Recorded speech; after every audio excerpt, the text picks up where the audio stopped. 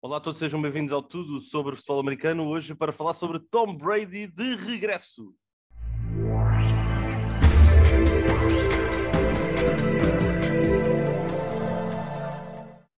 É verdade, foi rápido, rapidinho. Bastou uma ida a Manchester, ver Cristiano Ronaldo com 37 anos disputar um hat-trick nos Spurs, bastou ver LeBron James no pináculo da sua idade a meter 54 pontos e uma semaninha depois Tom Brady está de regresso à NFL. 40 dias depois e para muita felicidade do Pedro Fernandes, que eu sei que ele está muito entusiasmado com esta notícia, Tom Brady está de regresso. Já chega, pá.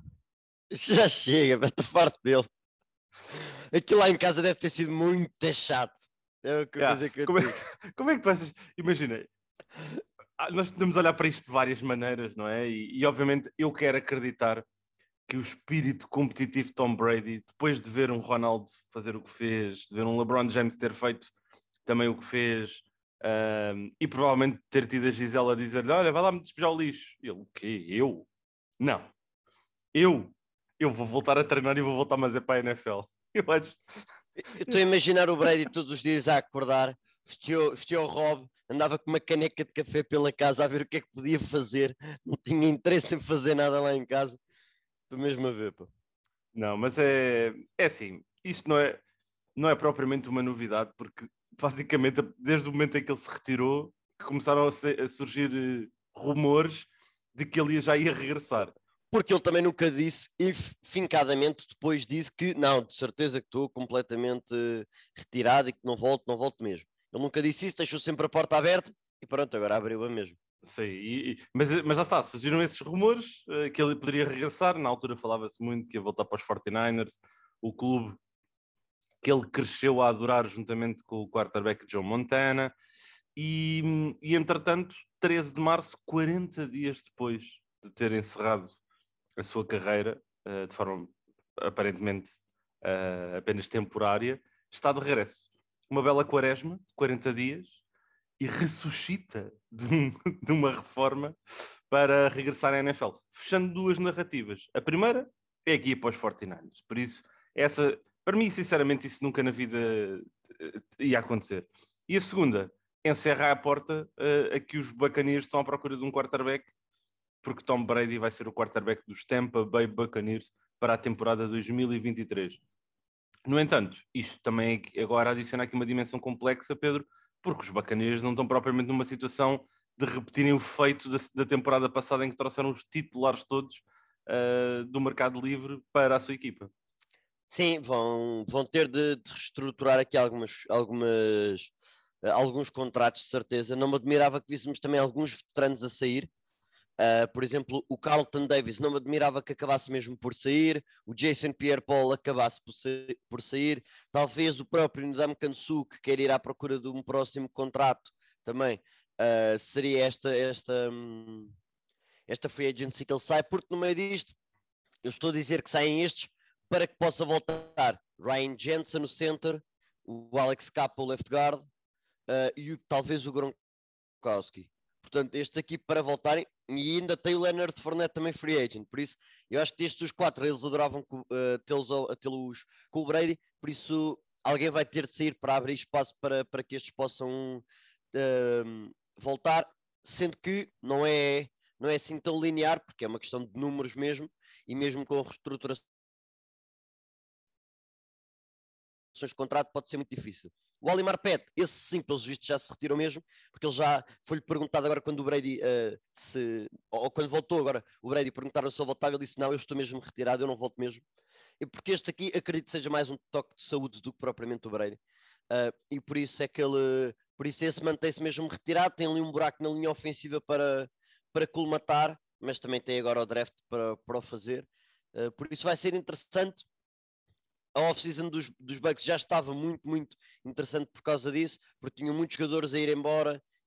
Queríamos saber quem é que seria o quarterback, talvez um da Sean Watson, que pode ficar disponível.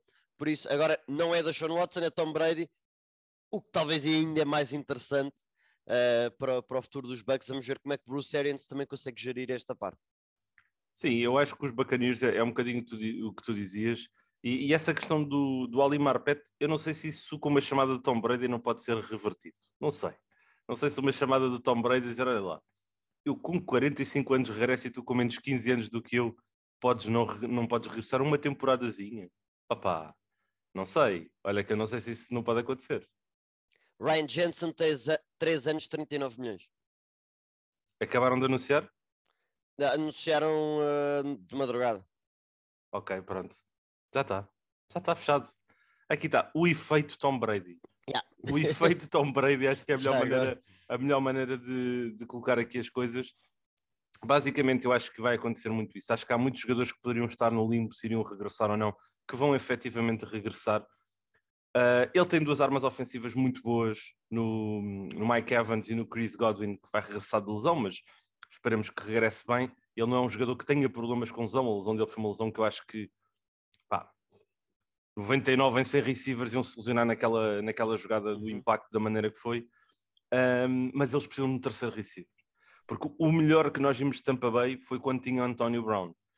Por isso, eu acho que, olhando para o mercado livre também, estes Buccaneers vão tentar encontrar um dos miúdos jovens que está disponíveis, DJ Shark, Juju Smith-Schuster, Christian Kirk. Acho que um destes três, ou outro jogador, se quiserem optar por um veterano como o Odell Beckham Jr., que pode ir atrás de um segundo anel, também o podem fazer, ainda que aqui já acho que já traga um grande risco de trazer um jogador como Odell Beckham Jr. de lesão, tal como Chris Godwin. Depois ainda tem o Allen Robinson. Ou seja, eu acho que eles vão atrás claramente de um wide receiver para compor um trio de armas para Tom Brady. A proteção para Tom Brady também é importante, obviamente, a linha ofensiva, como tu já mencionaste. Depois falávamos da questão tu mencionaste o Jason Pierre-Paul. É uma perda, não acredito que regresse, e acho que eles podem ter a capacidade também de atrair outro jogador de mercado livre que queira o anel. Chandler Jones, por exemplo, é um grande nome. Jadeveon Clowney, que vai para a sua quinta equipa em 5 anos também. Por isso, não me chocaria se eles conseguissem de alguma forma atrair um destes grandes nomes também para Tampa Bay, para montarem aqui novamente uma Dream Team para tentarem fazer aqui um push. Outra coisa importante que eu queria aqui também mencionar, os Tampa Bay Buccaneers vão a Munique. Ainda não temos aqui finalizado a data, sabemos apenas que eles vão a Munique, nem sabemos quem é que vão ser os seus adversários, ainda que eu diga já, desde já, que a NFL, se tiver aqui cabeça e acima de tudo muita cabeça, vai colocar Patrick Mahomes e os Kansas City Chiefs em Munique juntamente com Tampa Bay. Acho que era uma abertura de mercado inacreditável. Os bilhetes vão esgotar de certeza absoluta para este jogo. Mas a voar logo. No primeiro dia.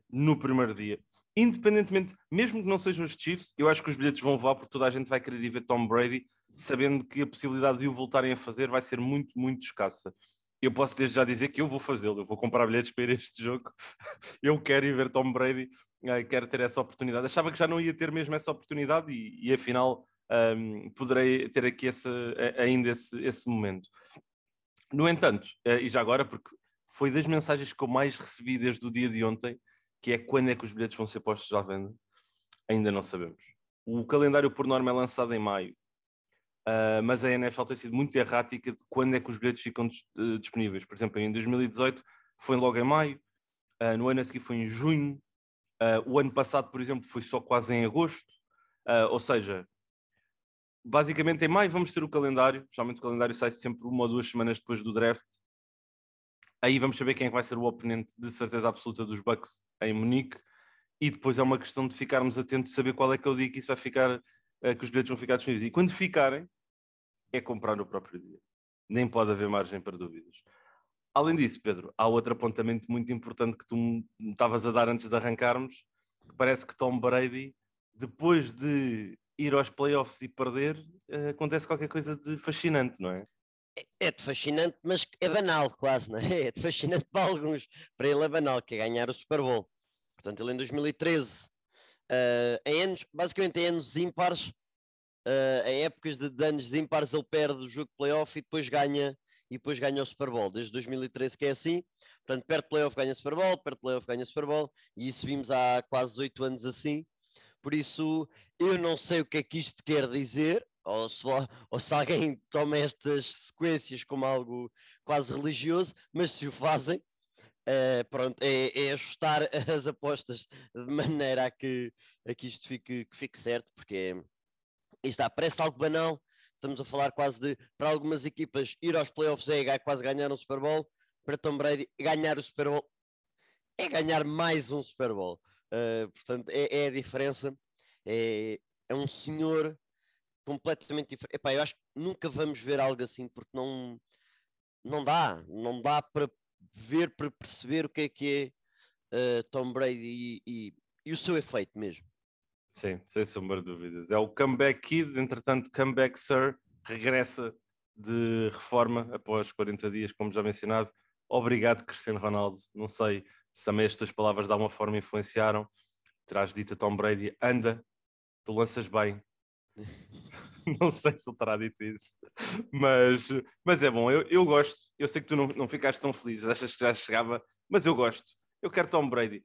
No entanto, quero dizer isto, e vou citar aqui um dos meus filmes favoritos.